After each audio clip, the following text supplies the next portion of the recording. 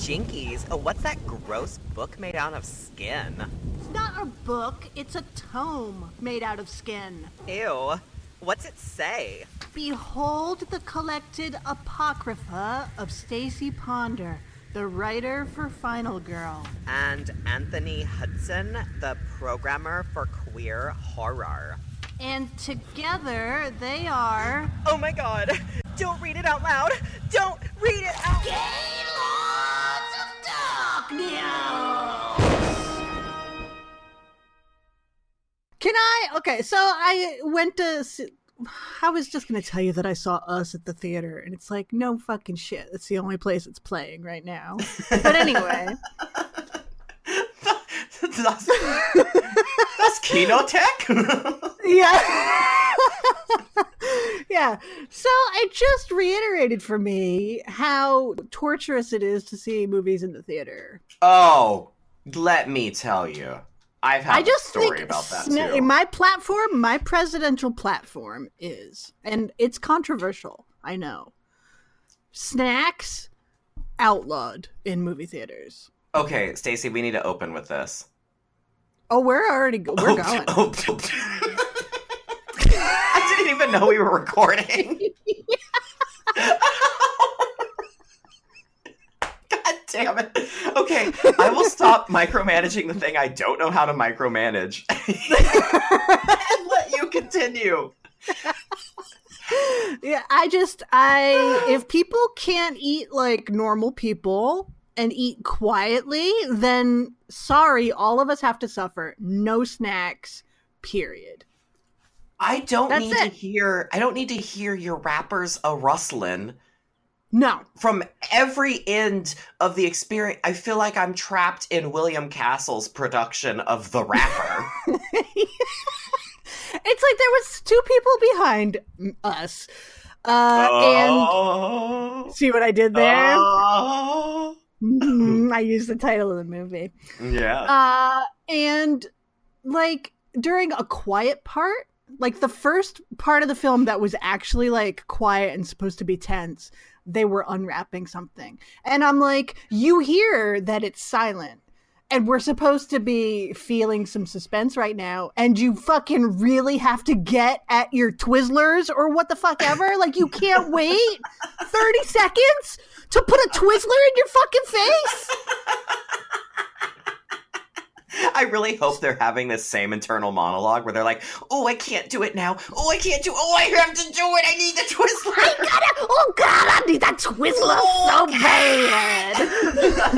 I'm so bad. Like, they had been stuffing popcorn in and chewing loudly nonstop, and then it was Twizzler time! And just, they wouldn't stop. And through the whole thing, they were just dum-dums. And the woman was like, I don't understand what's going on. Why did she get out of the car? I'm just so confused by everything. Oh my God. There was, we had an older gentleman who sat just behind us, and I think maybe he was attempting to whisper, but he was speaking at a tone, and he just was like an older gentleman who had a grumbly voice to begin with. So his whisper was a constant.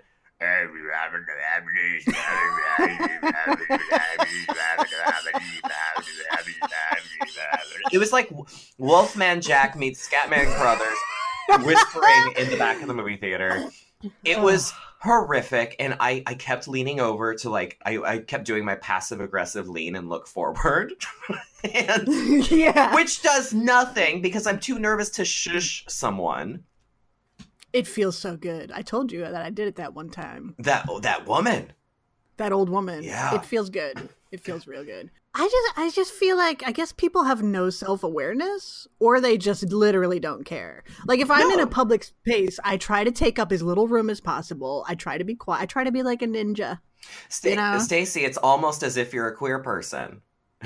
Well, that's true. Please don't murder me. Like, you won't even know I'm here. Yeah, I have camouflaged into the hedge. Yeah. And I stealthily shimmy across it so I will not be murdered or seen or asked questions. Yeah, I'm just I'm like the Predator. I'm just a shimmer where the light kind of looks a little distorted. That's me. Yeah, that was you. I was wondering. That was me. Yeah. I was wondering what that glint of light shimmying past the curtain in the theater was. It's just me. It's always the worst at opening weekend for these movies. And that's the problem, is like you have to see it opening weekend because one, anticipation, two, you gotta be a dedicated horror fan and see it when it comes out. Three, you want to beat the spoilers. Right. Spoilers, if you at all want to join the conversation. Like all of my social media feeds for the last 4 days have been nothing but us. Oh, yeah, people same. going. So if you want to join in on that conversation, you got to go right away, but then you have to deal with Rusty McRapper Pants and the Whisper Orchestra. Which is my prog rock folk metal band. I love it. I love it. Yeah. It's a polyphonic spree for the new generation. Yeah. For example, during the movie when I wanted to say, why doesn't she just move the coffee table? I leaned over and whispered that to my friend. Right? Because can we talk about, we'll get there, but that coffee table scene. I was like, she's handcuffed to a coffee table, and you're building tension by she can't reach this thing she's trying to reach because it's an inch out of her hands. And I'm like, it's a fucking coffee table. Oh, I didn't think about that. She could have just moved the coffee, but she was trying to use the force. Yeah, and then she broke the coffee table to get herself free from it. And I'm like, do they bolt their furniture to the floor? It's a coffee table. IKEA suggests that you do, otherwise it could crush children and really funny child crash test dummies. That's true. I did think, they are in California. Maybe it's earthquake proof and they were worried about their, 14-inch high coffee table toppling over. Yeah. I don't know. Yeah, it's a real threat. Yeah. But when I said that, I didn't say it in a speaking voice or a near yelling voice like I am now because my emotions are running high. I leaned over and whispered, and no one heard except the intended. You didn't go, hey, why doesn't she use the coffee table? Also, do you have more Twizzlers? Also, why do I sound like this all of a sudden? Help me, I'm becoming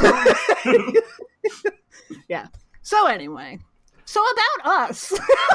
Us. Yeah. Now that, I got my rant out of the way. Thank you, because it was a shared experience, and I was distraught. Just people are monsters, you know what I mean? People are monsters. To some extent, the movie's sort of about that, and I saw it be lived out in real life as I took in the film. Mm-hmm. It's who's the monsters? Oh my God, we are them, and they are us. George Romero was right. Oh my God. Right. Oh my God. Quick, everyone, rustle your backpacks and drop all your bottles on the floor at the same time. So look, this is going to be full of spoilers for the movie Us. It's brand new. I suggest you leave and come back after you've seen it. Unless you don't care, which is entirely up to you. If you don't care, you're a nihilist, and what are you doing on this earth? Because we need people who are ready to take action today, all right? Whoa. That said, yes, absolutely. I know a lot of our listeners just will listen to the episode regardless of spoilers or whether or not they have seen the thing. Please stop this and watch the movie if you don't want your feelings hurt or you don't want the twists revealed and the spoils spoiled. Or if there even is a twist. If that's also true. Maybe there isn't. Maybe this isn't an M. Night Shyamalan film. No, honestly, I wrote it down that he Shyamalan'd himself. That's how I felt until I thought about it. I have a lot to say. Same. I will say, when I got out of the theater, I thought to myself, I give it a 7.5 to a 7.75. Without the twist, I would give it an 8.25. Now I say to myself, I'd give it an 8.5 even with the twist. Oh, wow. I like that. See, I'm at I went in, our head programmer at the theater and our executive director got to see a test screening, or not a test screening, but the junket screenings, Advance. or the advanced thing where they take in all the trade screening. And he pulled me aside after, and he's like, "Oh, Anthony, I don't know what happened with that movie, but it's just not good." And I was like, "What?" And I was kind of bummed, and I heard that like a couple weeks ago, so I was still trying to keep my joy up and my hope for Us. And then I saw the movie. His main thing was he said it was really slow and boring, which I personally don't agree with. No, I don't agree with that at all. But like the opening scene is really kind of long and deliberate, or felt long and deliberate. I also had been awake for at least 38 hours at that point when I saw it. It was a long day. And so I was like ready for it to be a really long, slow-paced movie. And I was like, okay, let's get this started. Okay, let's get this started. Okay, let's get this started. And then all of that washed away quickly into the movie. And I was having a blast until that twist came along, or what I thought was a twist. And then I was definitely like, oh, this is just a twist for twist's sake. And I was upset. And I talked about it in the theater. And then I thought about it. And then I was like, I think this might be a 9.5. And I might be one of the people that's like, this is a new horror great. I really, really like this movie a lot. I think still I'm of two minds about it. That it feels to me a little bit like it's made to be dissected and talked about. Yeah. And so on that side of it, I feel like it's definitely a 9.5. As a horror movie, it's kind of the same way I felt about Get Out, in that I think it's like he's afraid to go too dark. I 100% agree. He's afraid to go too dark with things, and so it ends up not dark enough, and it's almost like it's a PG-13 movie, or he's neutered himself, because for me, there's just too much horror. I get it. Horror can be humor. There's too much humor. Yeah. The humor can be a great sort of like pressure release in a horror film, a well-timed joke, but every instance of tension, practically, there was a joke, and it felt like some of the characters weren't taking things seriously, and therefore I didn't take things seriously. And I just thought that he kind of sacrificed tension and suspense for comedy's sake. I would absolutely agree. It wasn't that suspenseful for me. It wasn't that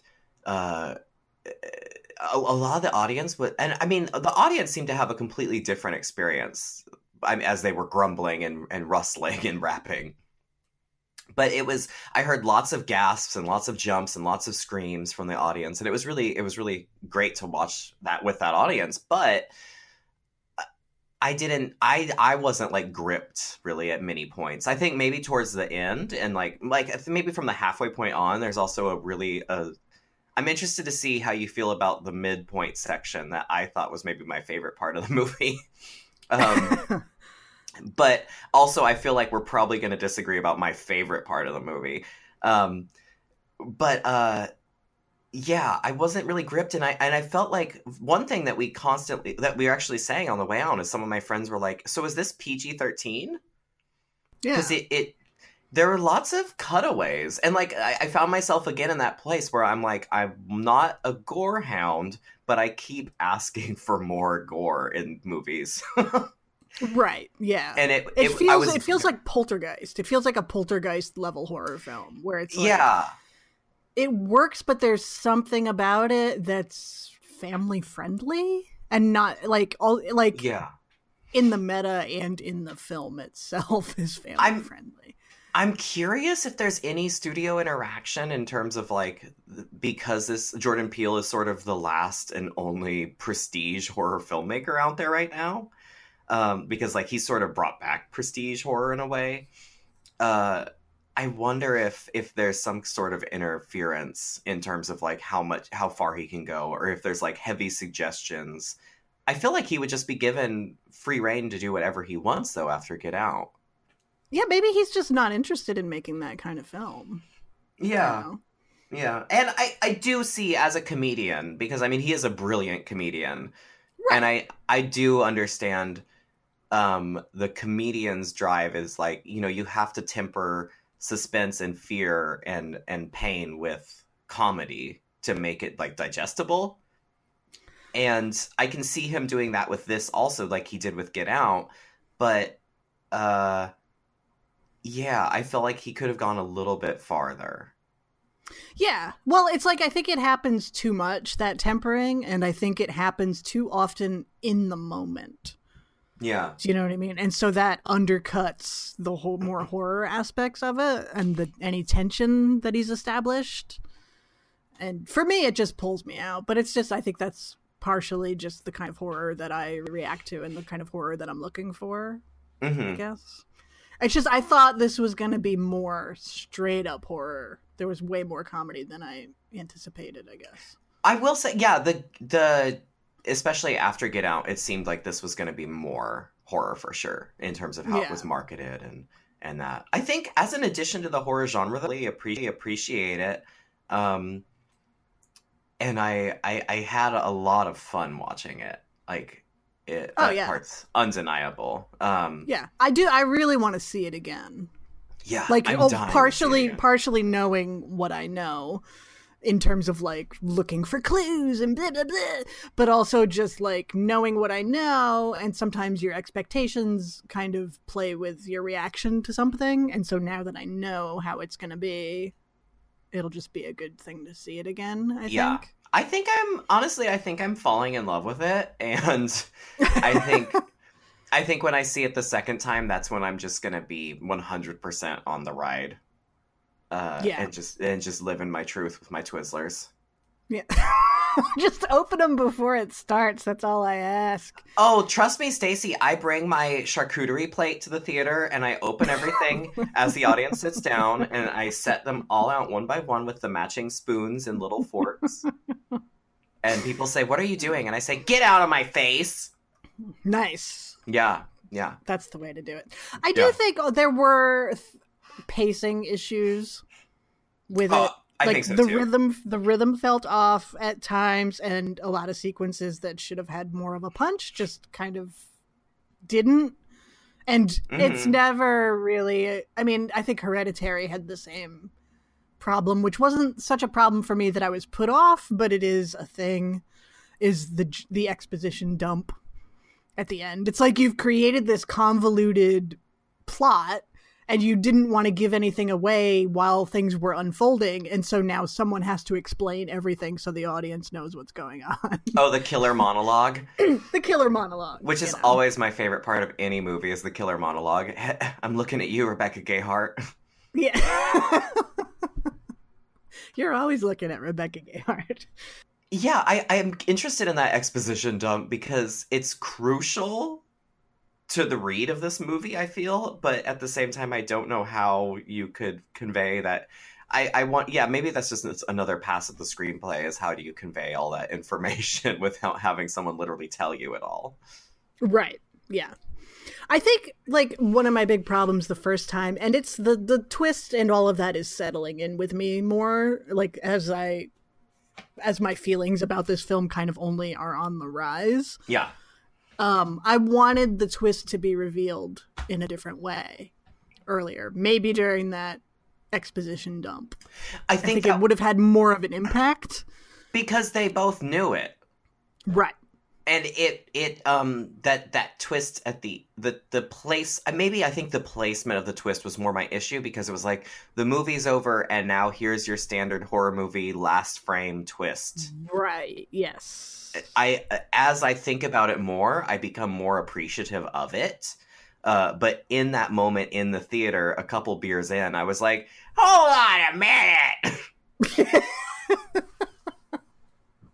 It felt a little, like I said, he Shyamalan'd himself. Yeah. That it was a twist for the sake of a twist. Like, I think, again, it's that having two feelings about it. I think, as far as the metaphor and what the movie's about and blah, blah, blah, the twist is fucking perfect. Yeah. But as far as the structure of the film, I think it was poorly placed. I will say it feels, so I went to art school. And in art school, who didn't? Exactly. In art school, there's critique, and there's the constant like, well, this piece is about this, and that's why I use these colors. And then everyone goes, oh. And there was a little bit of an art school vibe to how I read the symbolism of this film, but I actually think it's really important and I love it. So I'm also kind of wrestling with that. But I once again think that once I see it a second time, I'm just going to be like, the pants are going to come off and I'm just going to be in for the ride, So yeah. No, I agree. That's the thing is I feel like, I think, and maybe because it comes off as feeling PG-13 to me sometimes, his films, that it almost seems like he's one of the people who starts with the message he wants to impart and he builds a film from there. Yes. Whereas most other filmmakers, you have like Bergman, you pick apart a movie like Persona and you have no idea what's going on and it's like, well, what does this mean? What does that shot mean? What is this all about? And then you listen to Bergman and, Liv Ullmann and everybody was involved and they're like, we don't fucking know. Oh, yeah. Like Liv Ullmann's like, I had no idea what I was doing in that movie. I just kind of did it, Yeah. And I think that's how most filmmakers are. And it's like, yeah, a message will appear. And like, obviously something like The Babadook has something to say, but she didn't maybe set out with like, I'm going to make a movie about depression and grief. Yeah. I think a lot of artists honestly don't know, and I this is from my own experience too, is like a lot of artists don't know what their work is about until it's received by an audience and you have those conversations after. Right. Yeah. And it's just with Jordan Peele, it feels the opposite. It feels like he's deliberately making a movie about this topic. Yeah. Sort of, and the film itself is almost incident. Like he just writes backwards or something. I don't know his process, but that's just what it ends up feeling like to me. I could totally see that. I do think it's really important though at the same time. Oh yeah. And I think he comes out with a message in this movie that I don't think any other film has said. And I think he's one of the first people in today's era, in our political era, to come out with this story or this message about what's going on. Oh yeah, I'm not really saying like that his message, it's not saying like he's doing this and it's not working. Oh, I absolutely. think his message is good. I'm just saying like then that to me is what is neutering the film as a just straight horror film. Yes. Sometimes, you know what I mean? Like there's the film and what it means and et cetera, et cetera. And there's also like just the surface read. And I feel his surface read sometimes isn't as potent as it could be. Yeah. That's all. Yeah. That's all. Yeah, I think, and I wonder if part of that is the pigeonholing him as a horror filmmaker. Because, well, yeah, he's being hailed as like the new genius of horror, and yeah, and I do like that he comes out and says, no, this is a horror movie. Whenever people try to make no, he makes social commentary pieces or he makes comedy thrillers, and I do like that he stands up and says, no, this is horror. But I think he's a lot more than that. And I think especially with his comedy background, it really lends itself to that and to how multifaceted he is. Mm-hmm. Yeah, I don't know where I'm going with that, but I appreciate him. I think, should we jump into like we're half an hour in, but should we say what the movie's about? The movie is about Lupita Nyong'o, who I can't remember any character names for the life of me. She was Adelaide, and Red was the tethered version. Oh, right. And her husband was Gabe, and the kid was Jason and Pluto, and the daughter was Zora, and I don't remember her tethered name. You know all the names. I know literally, I remember Pluto. That's it. Yeah. Yeah. I mean, all I know is it's about Lupita Nyong'o, and there are two of her, and she gives two incredible performances that I do think will be recognized. Like, give her the Oscar now, as far as I'm concerned. I realize it's really early in Oscar season. Like, the Oscars just happened, but I do feel like she will be recognized. And she should be. It's two characters, two incredible performances. As far as I'm concerned, two Lupitas are not enough. No, I need it to be like the beginning of Resident Evil 4, where there's like 100 Mila Jovoviches all blowing up that facility. I think every film needs at least 20 to 30 Lupita Nyong'os. I 100% agree. And fucking thank you for giving her two lead roles, basically, finally. Like, she's an incredible actor who deserves to be front and center and an absolute leading lady. And if she's listening to this right now, I can be reached at gaylords@gaylordsofdarkness.com. And also, please rate and review us on iTunes. Please, Lupita. Can you imagine on our iTunes page it says review by Lupita Nyong'o? Because I will rate and review her very highly. So. On Yelp? On her Yelp? Lupita's Yelp. And her Ashley, what was that? Oh, No, Ashley Madison? Ashley Madison. Thank you for that deep cut. Thank you for remembering the full name. Yeah, I'm skilled at Yeah. So there you go. Yeah. That's what it's about. That's all you need to know. It's about two fucking Lupitas, just like the painting, the two Fridas, but it's two Lupitas. Yes. And it's like that painting of the one woman tweaking the other one's nipple. yeah, and you know, I You know that one. have the same feelings watching two Lupitas on screen. Yeah. Let me say, the second that the whole performance, both of them, the whole performances, but that goddamn laugh when she's like, I've been trying to do it ever since. Like, I'll just look at Jason and go like, I can't do it, but I love it so much. It's my new I'm just here for it. Yeah, I thought the daughter was fantastic also. Oh, her face, so goddamn Yeah. expressive. Yeah. What was her husband's name again? Gabe. Gabe was Gabe rhymes with babe. And I loved him very much. And I loved watching these actors because you can tell that Jordan Peele is a brilliant an actor's director. Right. And he's so good at directing his actors. Like, everyone in this movie I thought was stellar. And I just want to also thank Jordan Peele for that shot where Gabe gets into the bed and it's just like a mountain of thighs right in your face.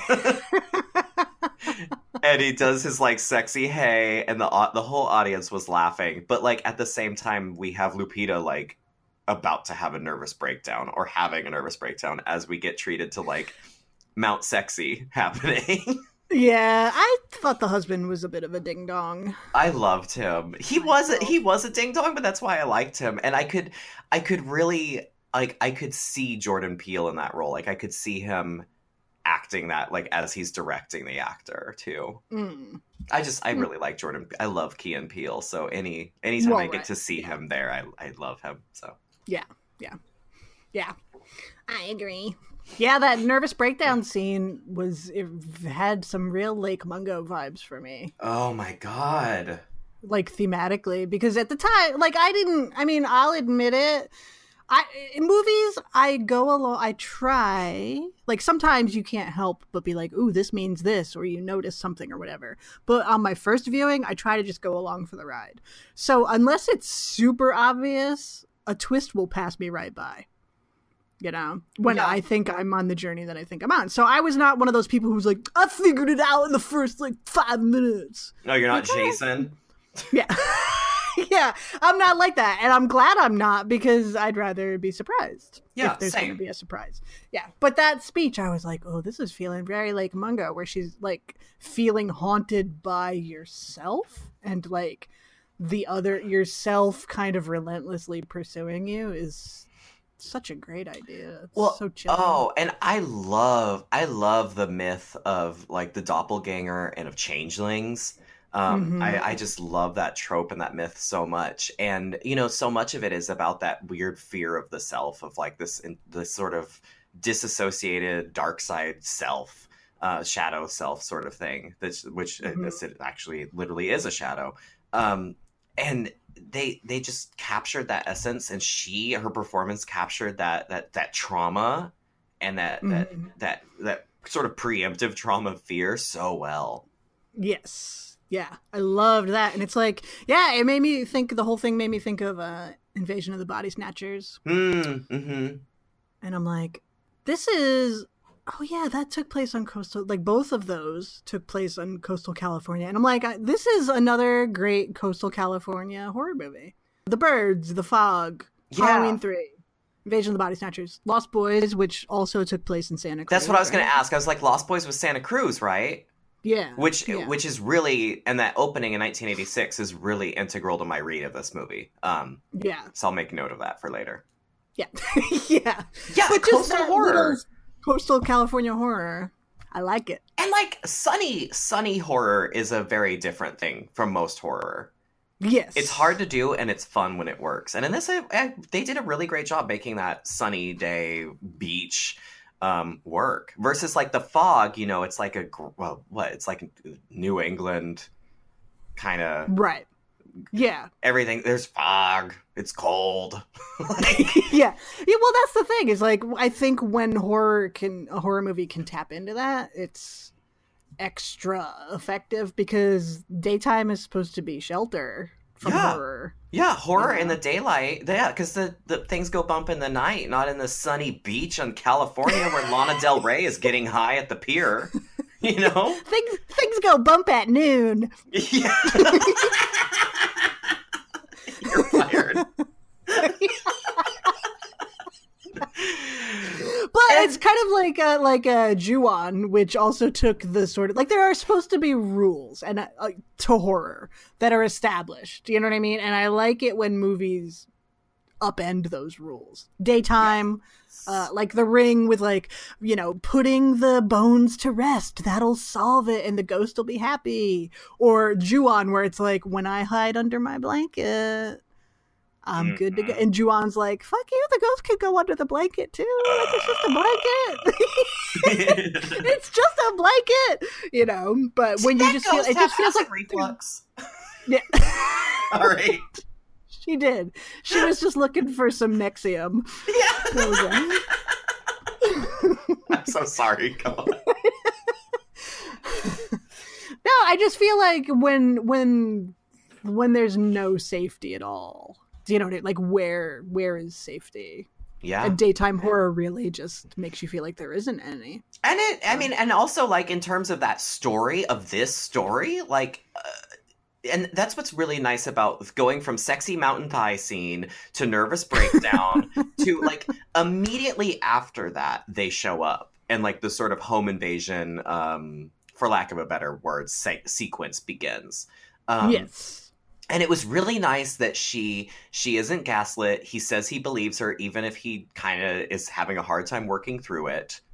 Right. He's willing to listen to her, and then they show up. We don't have to spend so much of the movie of her like trying to convince people yes. of a woman not being listened to, which is so nice. But also that sunny beach thing really works to like, well, why don't like we're not going to the creepy ass New England coast where Adrienne Barbeau is in a lighthouse. Like, why don't you want to go to the beautiful sunny beach in California where the water is warm, you know, and there's hotties aplenty. Like, right, yeah. What is there to fear? Yeah, it makes sense that they're like, no, we're going. Why don't you? There's no problem with this place. Right. But there is. There is a hall of mirrors that connects to a tunnel, that connects to a subway, that connects to a bunker. Yeah. And yeah, can we talk about who built things. that house hall of mirrors? Like, they've got some... They need to explain a few things. They need to explain a few things, but I loved the like sort of woke update of the Hall of Mirrors. Like, yes. In 1986, when she's wearing the Thriller t-shirt, it is the shaman's. What was it? The shaman's mystery. It was like a vision. It was a vision quest. Yeah. And you go through. There's the owl and blah blah blah. And then when she goes back towards the end of the movie, it's the exact same thing. It still has the owl pop out, which she comically destroys first thing. Yeah. But suddenly, instead of the shaman's whatever, it's now Merlin's. Yeah, because that it's was like, amazing. Oh, what's magical and mystical and connected to nature like Native Americans, but is not appropriative? Oh, Merlin. Right. Yes. And what would have been fine in 1986? Yeah, you I know? loved that, and I feel like that's a little tiny detail that would just go over so many people's heads. But I was so into that; it cracked me up. Yeah, yeah. As soon as I saw the shaman's vision quest, I was like, if Anthony was here right now, I'd be giving a little elbow. I was elbowing Jason and then pointing at me. I was really excited.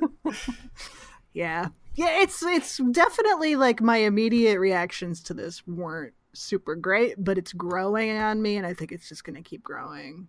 So we get Sexy Thigh Mountain, we get Shaman's Mystery, we get 1986, we get the beach, we get the home invasion, the tethered show up, and then the family escapes, and we go to a detour to somebody else's house. And I love those teenage twin girls. I loved them so let me much. tell you. I loved them. I love teen twins. Yes. A twin. They were so great. Specifically, like twin girls who are like kind of evil and talk in unison and dress the same. It's like my favorite trope. Yeah, they were amazing. We just watched, we rewatched The World's End last night to see if it works upon rewatch. It doesn't. And the one thing I really did respond to is there's another set of evil twins in that movie that are just fantastic. And it just made me think about how much I need to see these twins again because they're perfection. Yeah. There was a nice little Shining Easter egg when they were both dead. Oh, well, what? Their bodies looked kind of like it looked like the Grady girls in the like the flash of the Grady girls all hacked up in the hallway. Oh, yeah. Oh, Yeah. I didn't even yeah, that's totally intentional.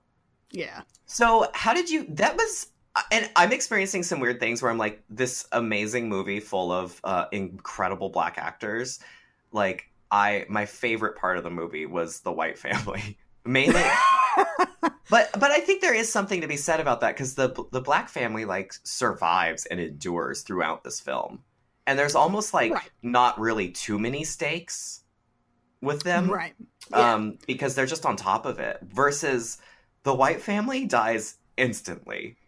Right. Well, I think that all says something about not only, a racial thing, but just like the power of a family unit. They're like the white family, they all fucking hated each other.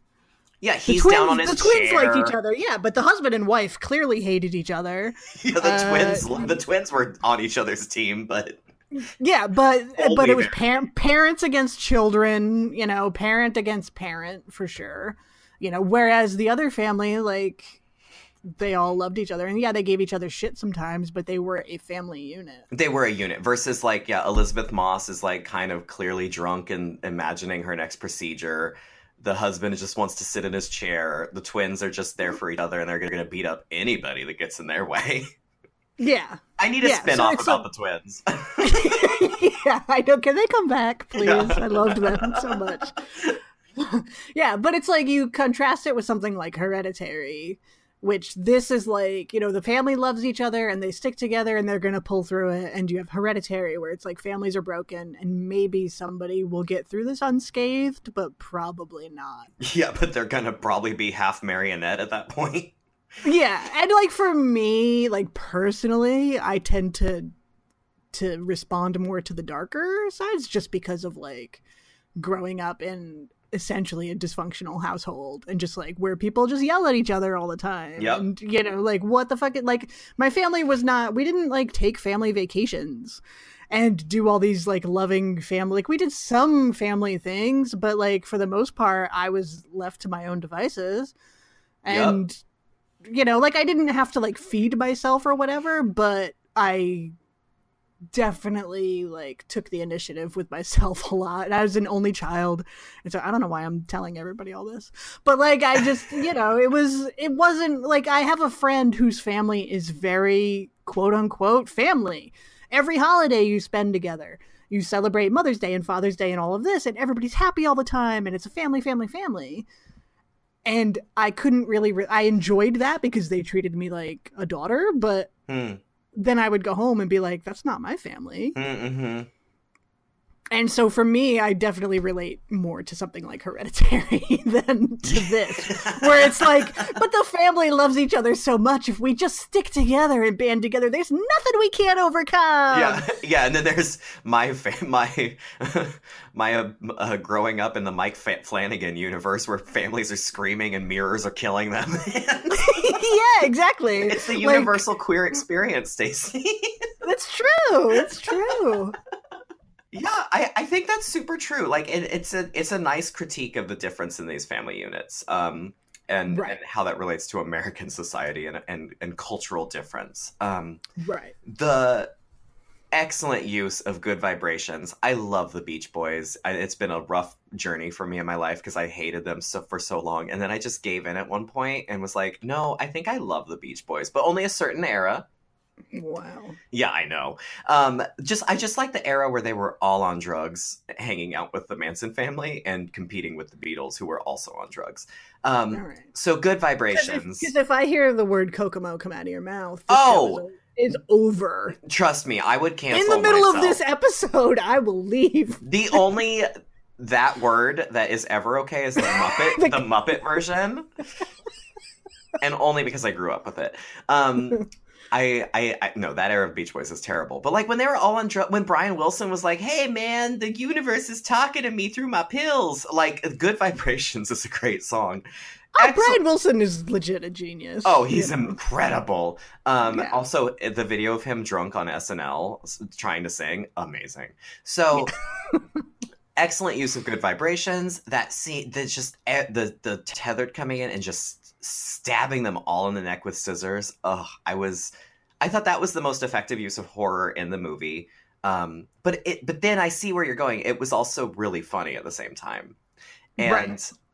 I will say though, tethered Elizabeth Moss and tethered Tim Heidecker were maybe my MVPs of this film after Lupita, of course. When tethered Elizabeth Moss has her I, Tonya moment, like her sad clown moment in the mirror, and she's putting on her lip gloss, I was like, I have finally seen my gender depicted on film. I didn't know what I was, and now I finally understand who I am. Yeah, and her silent scream into a silent laugh. Yes! Oh, through the window fantastic. As she watches her husband. Oh my god, it was so good. Yeah, that was great. And Tim Heidecker, I have been a huge fan of his for a long time, and I don't know how to vocalize this. I love him in this movie, and I love his absolutely bananas, weirdo, like almost Helena Marcos tethered. Just like falling over, flapping around, laughing, and making those weird squeals as he's chasing after Gabe. I was so here for both of them as a couple. Yeah, it's too bad we kind of didn't get more of them. I honestly I think that's why I just think of that sequence so much, is because I love that sequence. I love those two scenes with them. Yeah, they were so good. And yeah. And that, did the comedy, like, in those performances and in that sequence kind of off-put you, or did you like that? No, I loved all the shit in the neighbor's house. I feel like, because I was really worried. I thought we would disagree about, like, with the comedy aspect, I thought we would disagree about, particularly about Tim Heidecker when he's just like, doing his whole thing. No, I think it worked in that sequence. And I think for me it was Gabe. Because he just constantly, like, even at the moments of highest tension, he would have something funny to say. He's comic relief, yeah. He was comic relief, and I just feel like we didn't need that much. Like, I just wish that the moments of tension and horror were allowed to settle more. Yeah. That's all. Yeah, and kind of Lupita was the only one that got to experience that. Yeah. And Elizabeth Moss, actually. Yeah. God, Lupita is so fine. Lupita is fucking beautiful. I mean, here's the thing. I love that she's in the Star Wars movies, but what a goddamn shame that they make her be a cartoon in that. Like, I know. She's like a fucking raisin with goggles on. She is, yeah. Like, you have this perfect goddess on Earth, and then you turn her into a fucking California raisin and put goggles on her? Like, what are you thinking? I know, and I love her character, but like literally, you took the most beautiful woman on the planet. Yeah. And turned her into a cartoon raisin. Do, do, do, do, do, do, do, do. Here comes Lupita.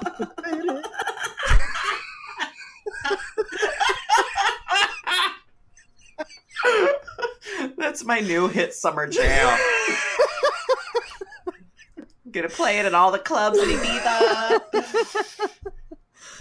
Ah, boy. Yeah. Boy, oh boy. So then we have the hilarious, wonderful mid-film sequence at the Heidecker estate. Also, I am still working through my feelings about Elizabeth Moss. I fucking love her as an actor. Why does she have to be a Scientologist? And thank you. And what I keep telling myself is, okay, girl, at least she was born into it. So like it's like maybe at this point I'm trying to think of it about how I think about Gal Gadot being like in the Israeli military, and I don't know. Like I'm just like, okay, right, you're kind of conditioned into shit. Yeah. And I want to just accept, because she is a brilliant fucking actor, and she really is. Yeah. She is so from like the first time I saw her in like Girl Interrupted as Polly with the burns on her face, like to this, she is just always so fucking killer. Mm-hmm. And I love that her character too is really fascinating because she's glamorous, but she's not. Yes. She captures a really legit kind of, in a sort of a mirror way to Lupita, she captures a really interesting sort of sadness, but also a vapidness, and balances that and doesn't turn her character into a cartoon. Mm-hmm. Oh yeah, she feels very realistic. Yeah, and I'm so those are my other thoughts, is like I'm really grappling with my Elizabeth Moss issues, and like, yeah, I feel differently about her than I do about like Laura Prepon as far as the Scientology goes. Yeah, and or like, you know, like Tom Cruise, like, you know, I mean, at least Elizabeth Moss didn't join Scientology to not be gay, like, right. And John Travolta, like, you know, she was born into it, whatever. I'm just like, girl, you are so smart and so talented, and clearly so capable of feeling an emotion, or at least pretending that you can. So yeah, there's a couple that hurt, like her and Juliette Lewis hurt, you know. Juliette Lewis is a Scientologist? No. Yes, she is. The last I knew, unless she's gotten out. Yeah. I'm so upset. No. I have to go. Tethered Me is knocking at my mirror. I'm gonna let him snip. Just get it over with. Just put me out my misery. Yeah, just get it over with. Elizabeth Moss and Juliette Lewis. Yeah. So that's how I feel about that. Yeah. No, I agree, because I'm every single time I'm like, ooh, Elizabeth Moss, yay! Oh, but then yeah, I fight, like, up to the movie, I fight it. I'm Jerry Blank, fight it, and then during the movie, I'm just enthralled and in love with her. Or during Top of the Lake or anything I see, I'm just in love with her. And then the second it's over, I'm like, God, she was good. Oh fuck.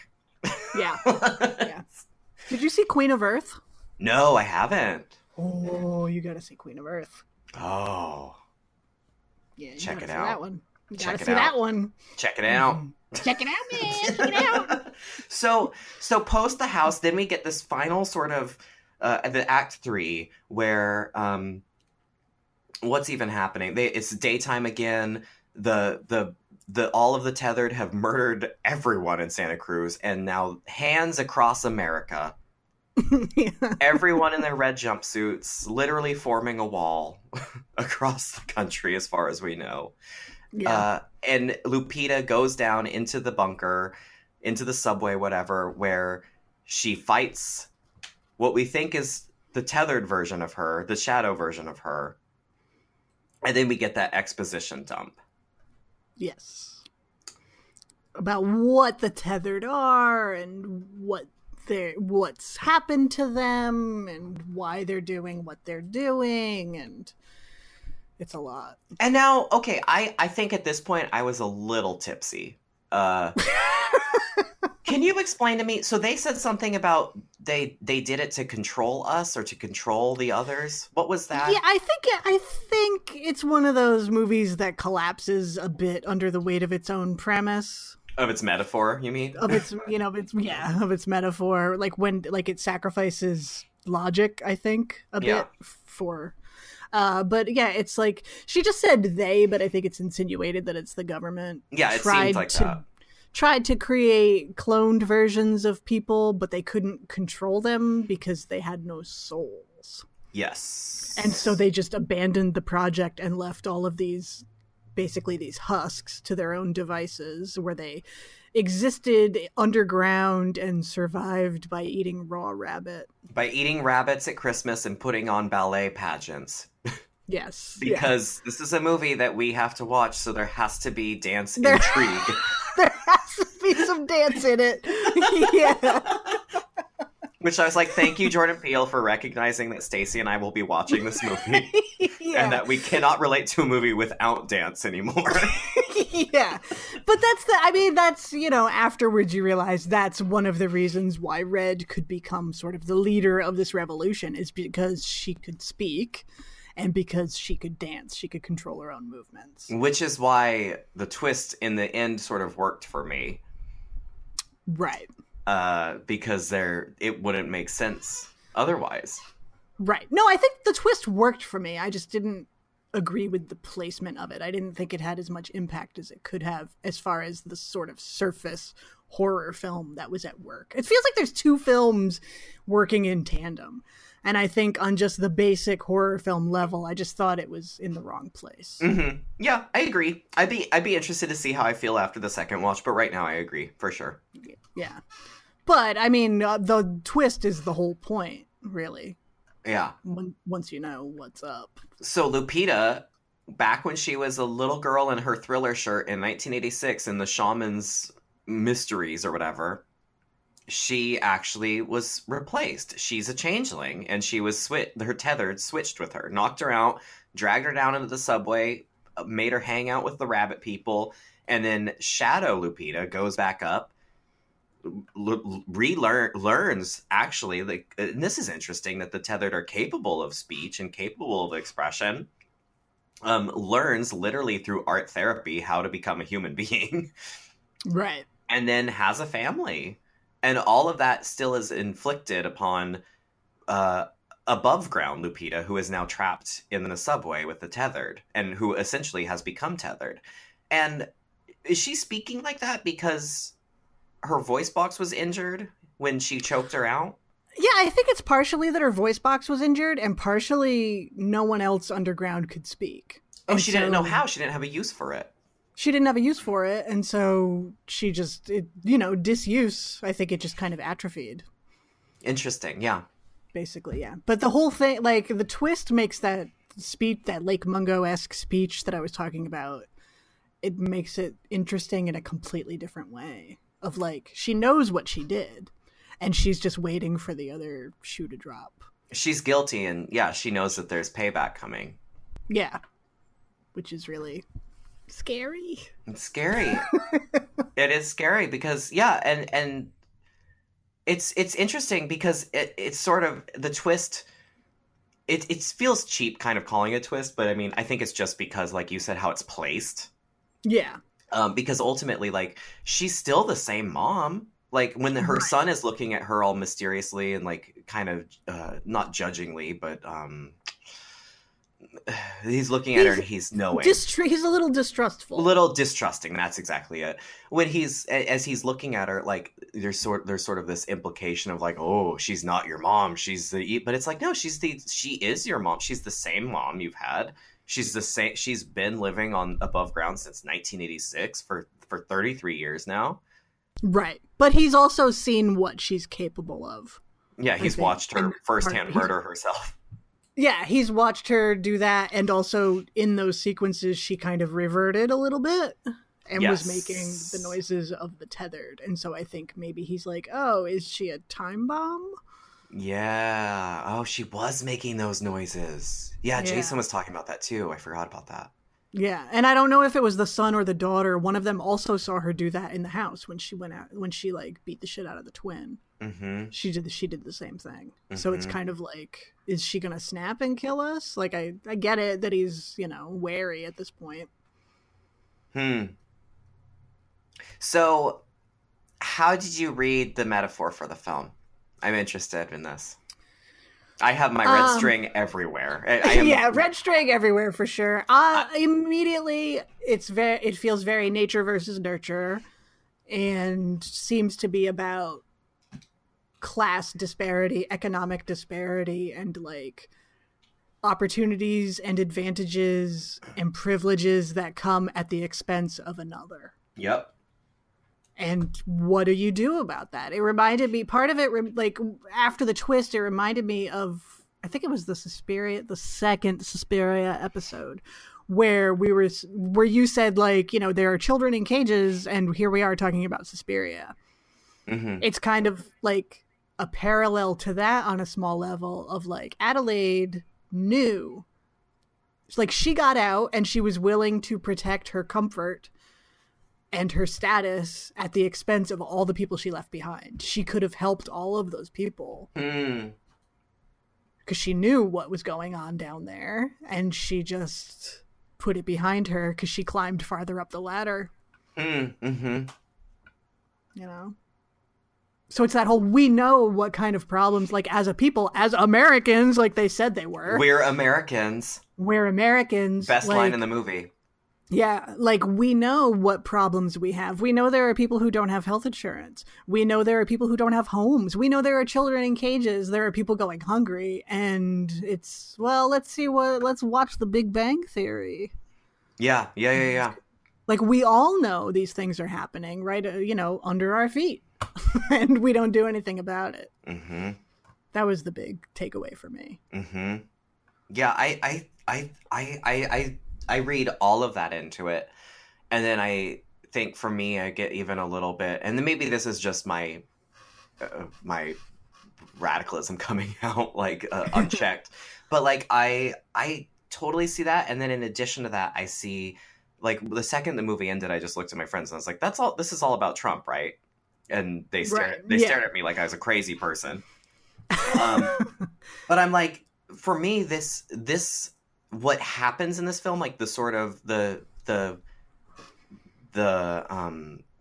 sort of apocalypse that happens in this film, it's a revolution. It's a revolution. She leads a revolution. It's absolutely a revolution, but I saw it as the 2016 election, and how we have all. I think it's, especially with the internet, I think we all sort of have these two personas. We have our in-person self, and then we have how we relate to everybody online.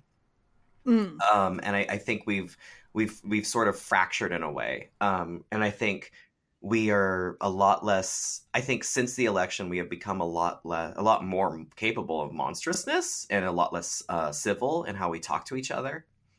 And it's sort of that idea of like the divide, whatever. And I just see it so much as like he's almost sort of saying, like, this election has brought on our shadow selves, and they're completely unchecked at this point.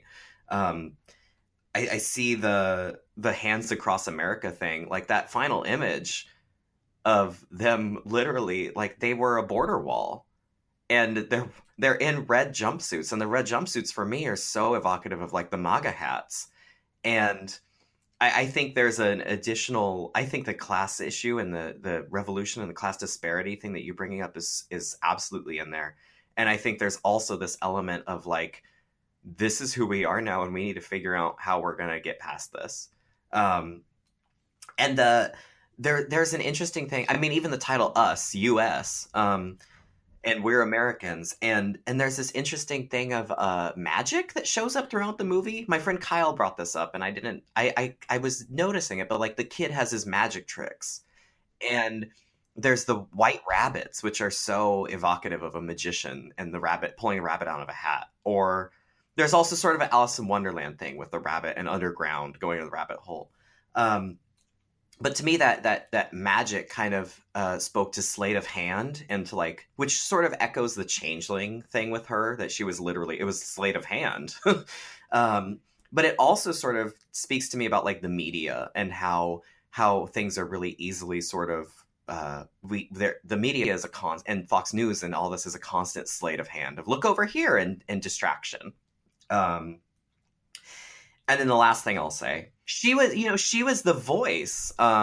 She was the person that could speak and could mobilize and could trigger all these things that people weren't vocalizing because they didn't have a way to vocalize it, or they didn't know how. And I think, like, in a way, that dark or tethered Lupita, who is actually not tethered, is sort of kind of a Trump character in a way for me. And I thought it was really, I'm still kind of in terms of that read, I'm interested in putting that on a Black woman and what that does. But like, it seemed like she was able to give voice to this movement that was about to inflict massive harm on the world. Right. And only she could do that because she had the power to.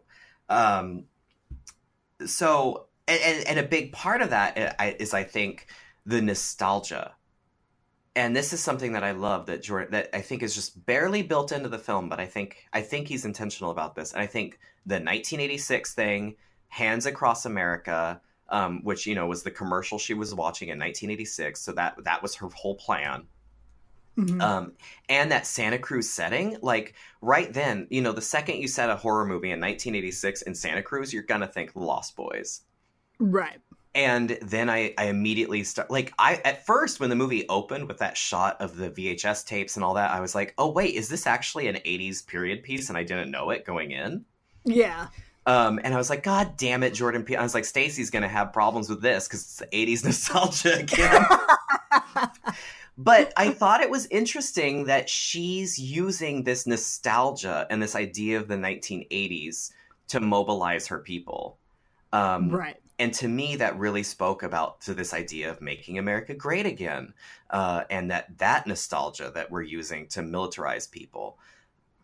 At the same time, I think it's a really great critique of the horror world, of the horror, just constantly relying on nostalgia. And I think it's a really funny way to pair this horror's, like retro horror's need for 80s nostalgia, and looking at that alongside, like, well, how is that really different from this Make America Great Again obsession with an America that never existed? We're obsessed with recreating a 1980s that never existed. So as a horror film, I thought that was a really nice, just added poke. Yeah. Yeah. Well, Hands Across America didn't do shit. No. You know what I mean? Like, it's if it's, you know, a nostalgia, a callback, blah, blah, blah. It's very, like, I mean, I don't want to say white feminism, but it's very, like, social media activism. Yeah. You know, retweet this picture and it'll do, like, Hands Across America didn't do shit. It raised money and then all the money went towards, like, administrative fees. And it's kind of like, this is just a big waste of time. And rather than actually doing something about hunger in this country, we fucking held hands for 15 minutes. And that was supposed to really change things. Like, we need more than that, you know? As an organizer for Hands Across America, I would like to state that we really created a beautiful moment, Stacey. It's like the symbolic bullshit, you know? Like, you can wear a red ribbon all you want, and, like, visibility and awareness are good things, but when that's all you're doing, then we're not moving forward. Yeah, and like, I mean, I think it's amazing how she mobilized these people. She literally created a revolution. They killed all of their doppelganger selves, but like, then what? They're literally just standing there, and now they're just a wall. And what are you, like, who are you keeping in except yourself? Like, there's nobody left to fight. Yeah, it's just stasis at that point. So like, okay, you're done now. You've achieved essentially everything, but simultaneously nothing. And what are they going to do now that she's dead? Yeah, they're incapable of it because they're incapable of doing she's anything. The voice. Yeah. Mm-hmm. The last thing I wanted to see her just drive through the Hands Across America wall. Like, and just take I'm out like 4 of surprised them. she didn't. Yeah, I'm surprised. That would have been fun. Yeah. Yeah, so I keep thinking more and more about this. That sort of metaphor has really laced its way into my brain. And I really can't wait to see it again. Yeah. I just keep thinking of that, and I keep thinking of goddamn Elizabeth Moss and Tim Heidecker and fucking Lupita. Yeah. I never Lupita thought. and the twins. Lupita and the twins for me, baby. I just never thought in a movie starring two Lupita Nyong'os that I would be just as obsessed with Tim Heidecker. Like, I was like, what the fuck? Yeah, that's a problem. Yeah, Jordan Peele, what did you do to me? That's a problem. Yeah, it's definitely going to reward repeat viewings, for sure. Yeah. I am still really excited to see what he does next. Yeah. And oh my god, please just give me Candyman now. I know, I'm really curious about the Candyman, where that's gonna what that's gonna be. I'm hopeful that because he's not he's just producing it, I'm hopeful that it's actually scary. Yeah, that's one thing I would like from him, is for him to, and maybe that's, like I said, it's just not what he's interested in doing, but I'd like to see something a little darker. Yeah. I've always, like, don't be afraid to go there, I'm not saying I'm aligning myself with Jordan Peele, but as like someone who lives in both the world of comedy and horror, right. I've always wanted to make a horror movie or like a scary story, just something horror in the horror genre. And I don't know that I can, because I have to make everything funny.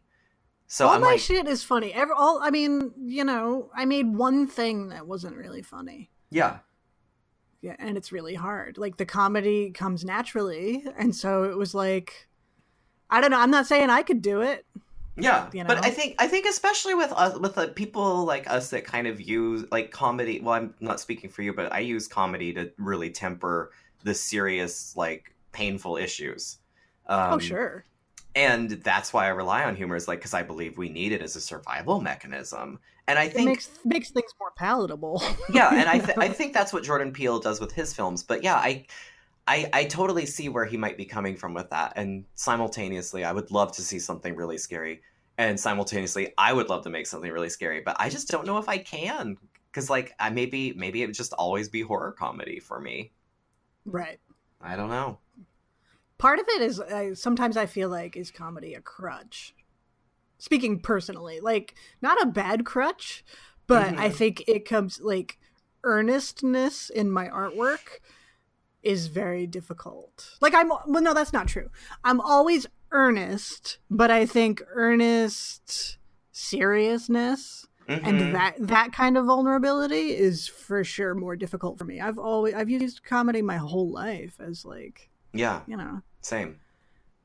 A shield, I guess. Like, that's a dramatic way of putting it, but it's like, if you make somebody laugh, they're on your side.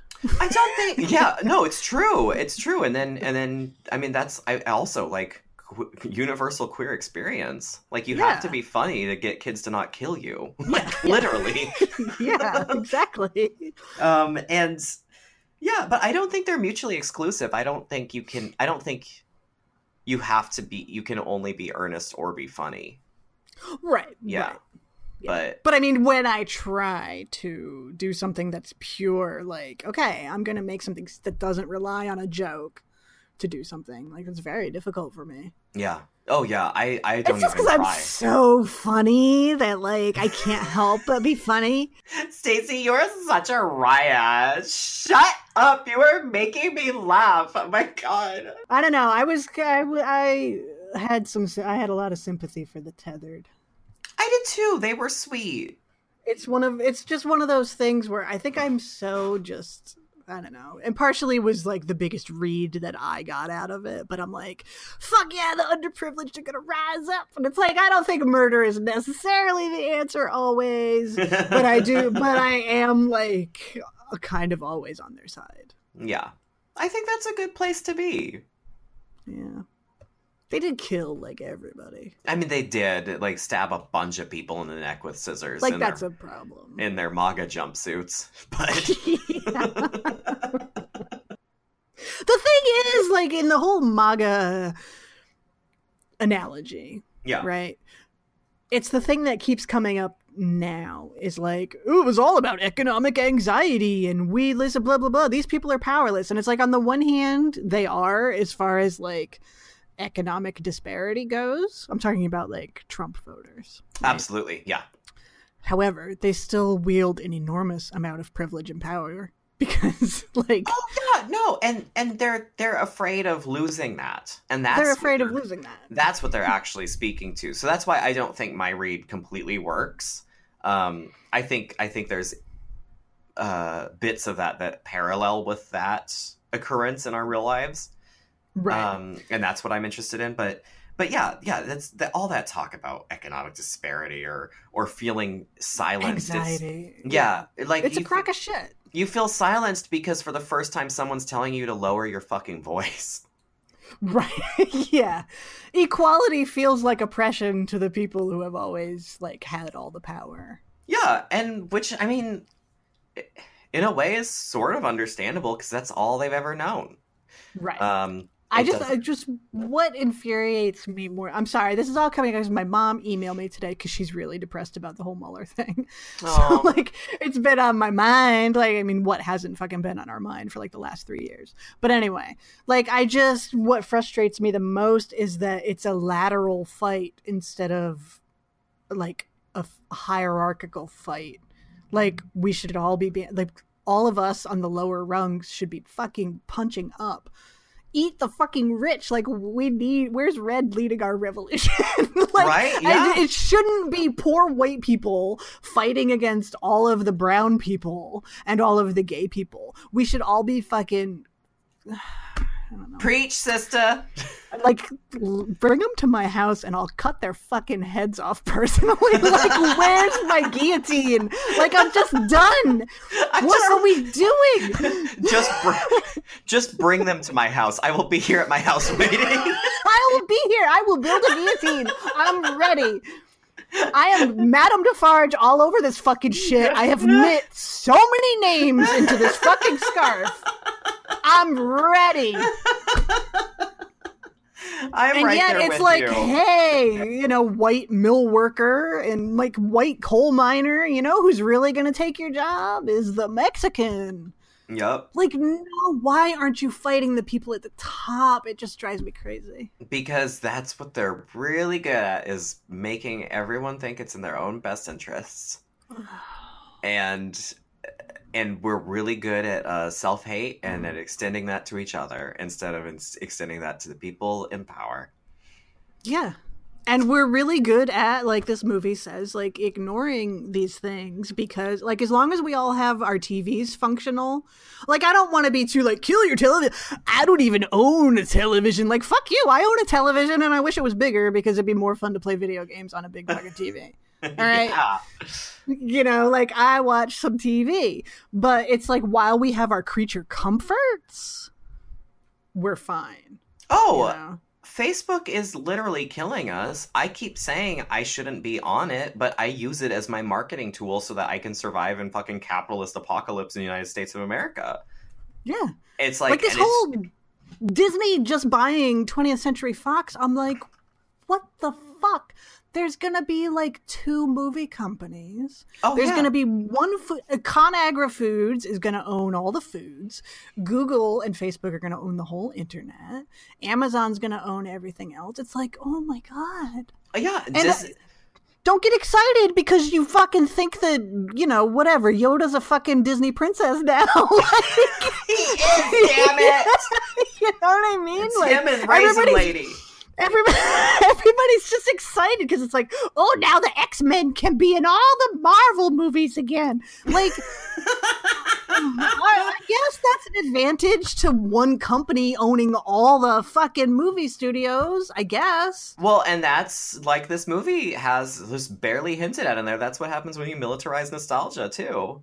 Like, that's how you control people. It's like, remember what? Remember this? It's also the member berries in South Park. It's really insidious. And yet, you know, I'm still gonna go. I as much as I'm like, Disney's a monolith, Marvel is toxic. I love Star Wars, but I wish they would stop making 1,000 of them. Like.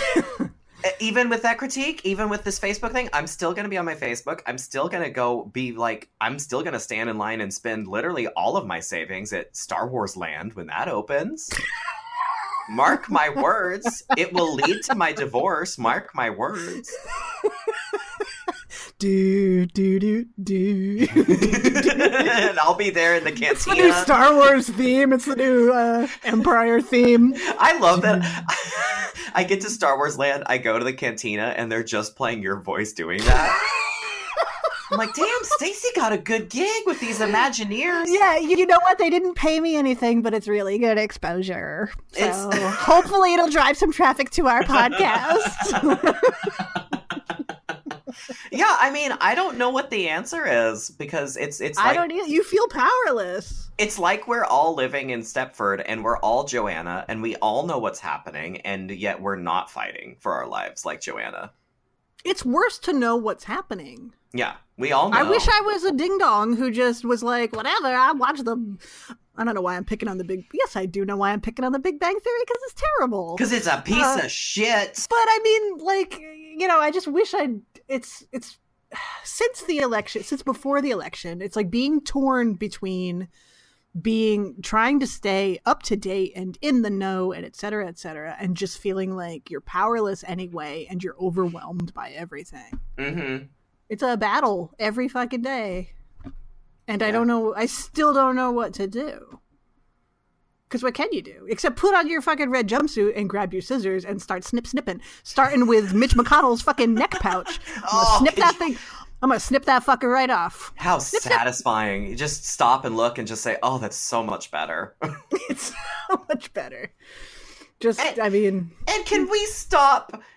Can we stop the speciesist act of aligning him with a turtle? Because turtles are cute, and Mitch McConnell is hideous. And don't you dare sully the beautiful faces and necks of my favorite creatures. I know, it's so. That's my biggest concern in today's upheaved world is the image of turtles. He's the middle image on a fucking Animorphs cover of a person to a turtle. When it's like half blob. Yeah, it's like half blob. He's the middle image on the rainbow of Animorphs morphing. Right? I mean, is there any proof that he existed before Animorphs came out? I don't think so. Yeah, try and... If you to say any different, you're a yerk.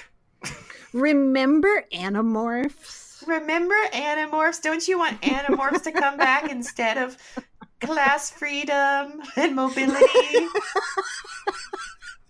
You don't need a 401k. You just need Animorphs. Animorphs. Just the other day, I was like, I should buy those Animorphs books again and see. I really was thinking that. Wow. I mean, there's a safety in it. Everything's so terrible. It's like, well, let me remember times when it wasn't so terrible. There are some, that's the thing. And that's why people, I mean, this is getting real political now. We're going to lose all 3 of our listeners. But tough shit. People like AOC, that's why she's fighting so hard, because she doesn't know any better. Yeah. I mean that in like a good way. Like, she wasn't around for the fucking Clinton era when it's like you could make some money and things were all right.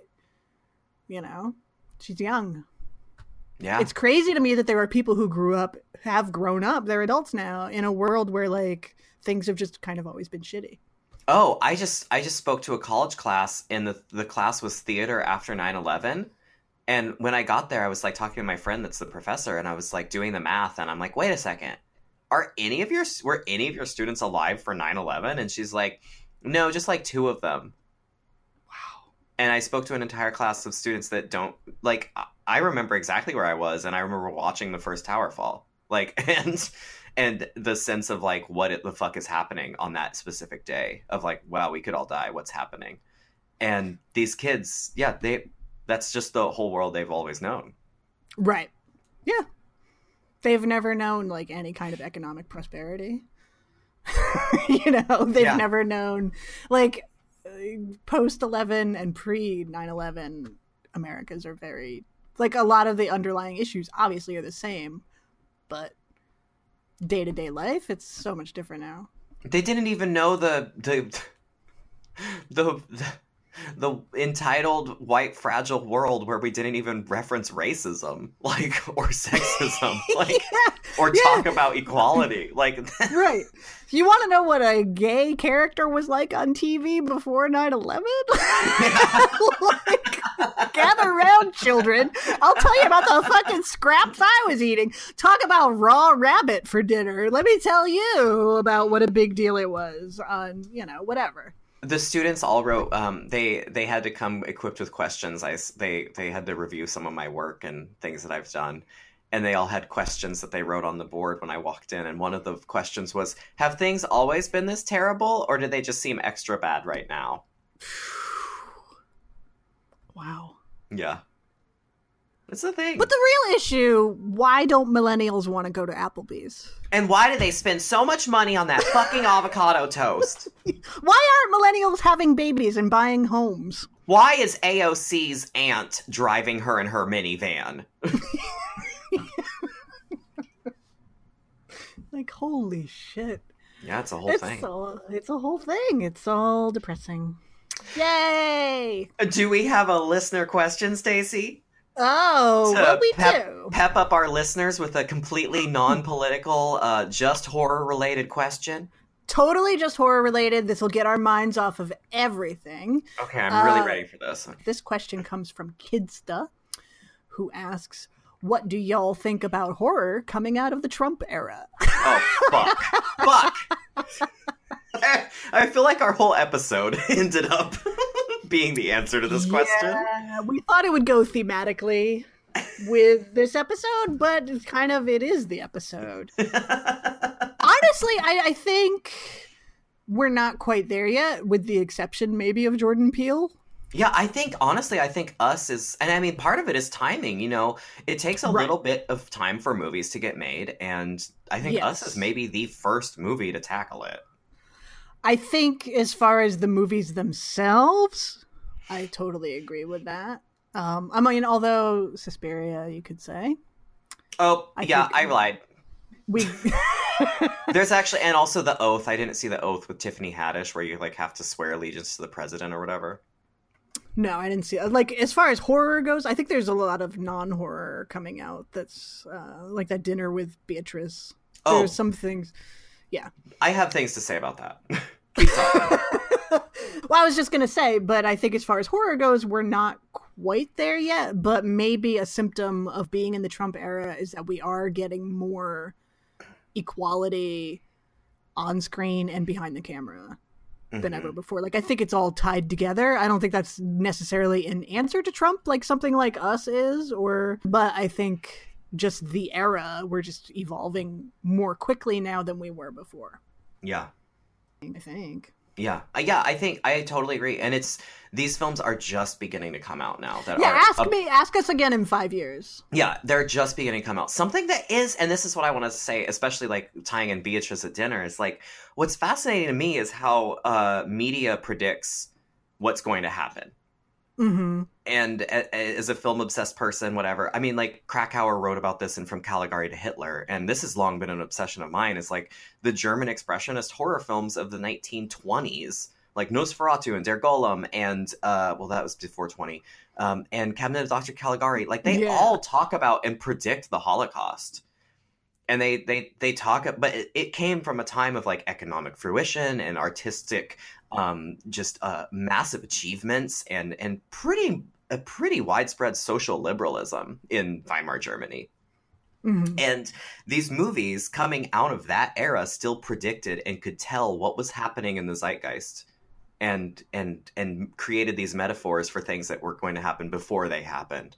And like Beatrice at Dinner, that movie was made before Trump was elected. And it was hailed as like the first great film about the Trump presidency. And that movie was made before it. Like movies like, I mean, even in horror, I'm not a fan of them, but like The Purge, those were well before this started. And it's interesting how films, and especially film media and this kind of media, can tell us where we're at and where we're going. So and like Get Out and all these films, like they all were before that actually happened, but the filmmakers could sense where we were leading ourselves. And so it's interesting that there's that like sort of preemptive, still Obama era, technically horror that was leading up to it. And now we're just beginning to get it with Suspiria, with, what's this movie we're talking about? Us. Like, it's, and I still haven't seen The Oath, but like, and I think Assassination Nation probably does this too. I still need to see that also. But it's all just beginning. So I am fascinated to see. The thing I'm nervous about now is that anytime we have this period of great economic fruition and liberalism, like in the Weimar Republic, and an amazing artistic expression, the media only is good for so long before it turns to total shit and stops being reflective, before it becomes propaganda. I'm interested to see how long this symptom lasts in filmmaking, and how long this lasts in our politics. Like, is something going to come out of this report? Is anything going to change? Are we in for another 4 years? I think if we're not in for another 4 years, we're going to have some really amazing movies just like these. If 4 more years happen, who even knows if we'll still have movies? No kidding. Well. Wow. It was a lot. We went on a real journey there. We really did. To the dark heart of American everything. It's such a dark heart right now. It really is. I'm like, oh, someone please fix it. I just don't know. Who does? Who does? Don't know. I don't know. No one knows. But I'm just like, where are we going to be in 5 years? You know, but this is something to hope for, is that films like this continue to get made and continue to provoke conversation, and that people, even if it's just subliminal, that it plants a seed that people begin to think. Maybe. It's a hope, and it's a problem because a lot of people just look at movies as entertainment and not as art, or not as something that is loaded with political messages. A lot of people don't even read into the message, and they just want to see the blood. They just want to see Elizabeth Moss put on lip gloss. Lord knows I'm right there next to you. Yeah. Well, there are people who are like, well, is this just going to be a horror movie, or is there going to be racial shit in it? Yeah, which, fuck off. Yeah. Like, fuck off, big time. Second of all, like, I get the desire to, like, leave your troubles behind and just be entertained. But, like, you can still think a little bit. And also, horror is one of the great genres for political bullshit. Mm-hmm. You know? And we're at a time where, honestly, if you're going to be responsible and you're going to tell a story worth listening to, like, we need a little bit less Halloween and a little bit less Mandy and a little bit more Suspiria and Us. Like, a little bit more thoughtful material that points its finger back at us. Right. And maybe it won't make you feel good sometimes, and that's okay. You know? Yeah. You don't go watch The Big Bang Theory, motherfucker. Yeah, we and then come on over, because I got a little snip waiting for you, too.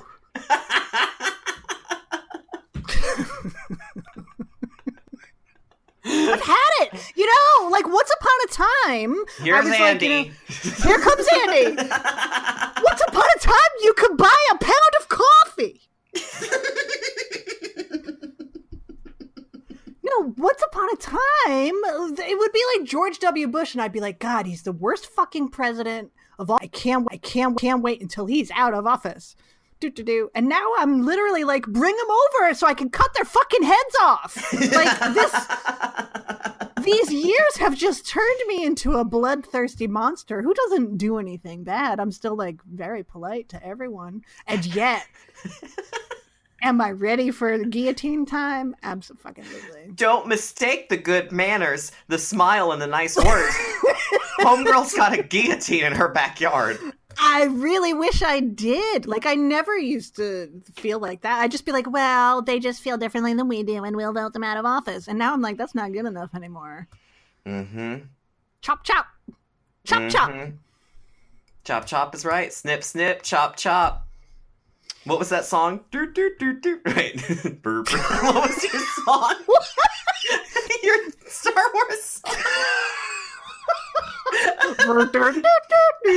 Snip, snip, chop, chop. That's the one. That's the political radio edit. Yeah.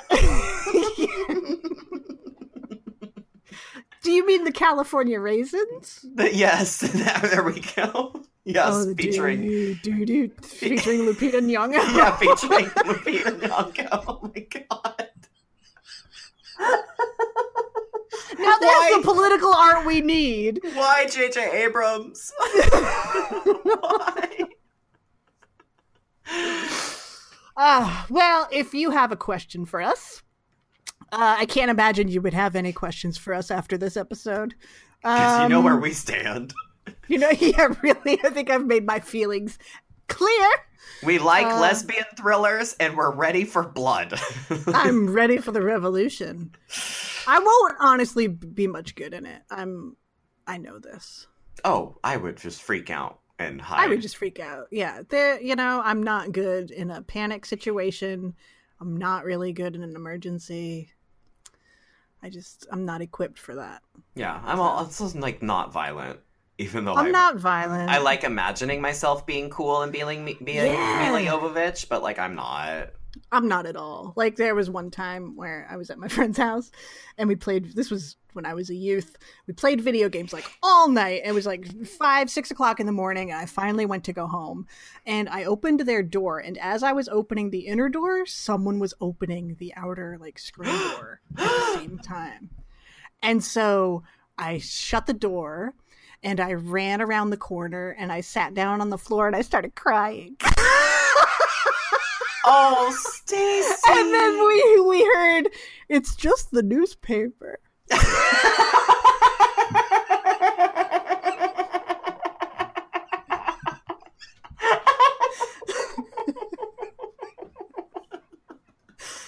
So that's how good I am. I mean, at least I had the wherewithal to shut the door. But immediately sitting down and starting to cry is not the like reaction you want. So. Oh my god. Yeah. So what I'm saying is, when the apocalypse comes, don't count on me. But you know, there's still other, you know, I think keep making art, keep making people talk about art, keep talking about art, and keep voting. Well, that's true. Those are some things we can actually do. That's in my wheelhouse. Instead of having to kill people, let's hope we don't get there. Let's just keep focusing on art, talking about it, voting. Murder and fixing a car, no. Making a podcast, I can do that. Well, can I though? Yes, you can. Technically, yes. And that's good enough for me. That technically is the best kind of yes. So. And to keep making this podcast, listeners, we need more questions. I feel like it's time. We need another batch of questions. Yes, it's time for a question-a-thon. Send in your questions. It's just us asking for questions. You can email them to us at... We have Yeah. Just our secretary, like Iris, in the back answering the phones. Stately Gaylord's Manor, how can I help you? Yeah, she's like transcribing it. Transcribing questions. Do you like food? Yeah. We sure do. Thank you, Iris. Here's your 401k. Yeah, because we pay Iris good money. Anyway, yeah, so we have email, gaylords@gaylordsofdarkness.com. We have email. Did I say that? I think you just said we have email. I'm using my language. Oh, the tethered. Oh no, tethered coming out. No. Tethered Stacey. Email. you. You. You sound like Louis Armstrong. And I say to myself, please rate us on iTunes.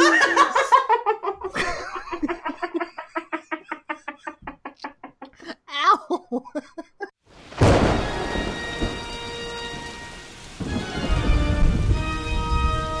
Wow, for a haunted tome made out of skin, it's so loosely structured, yet informative. I know, right?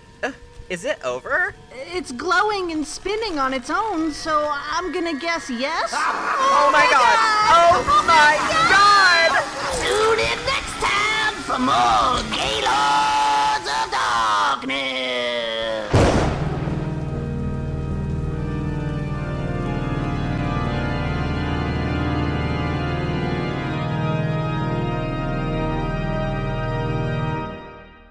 Yeah!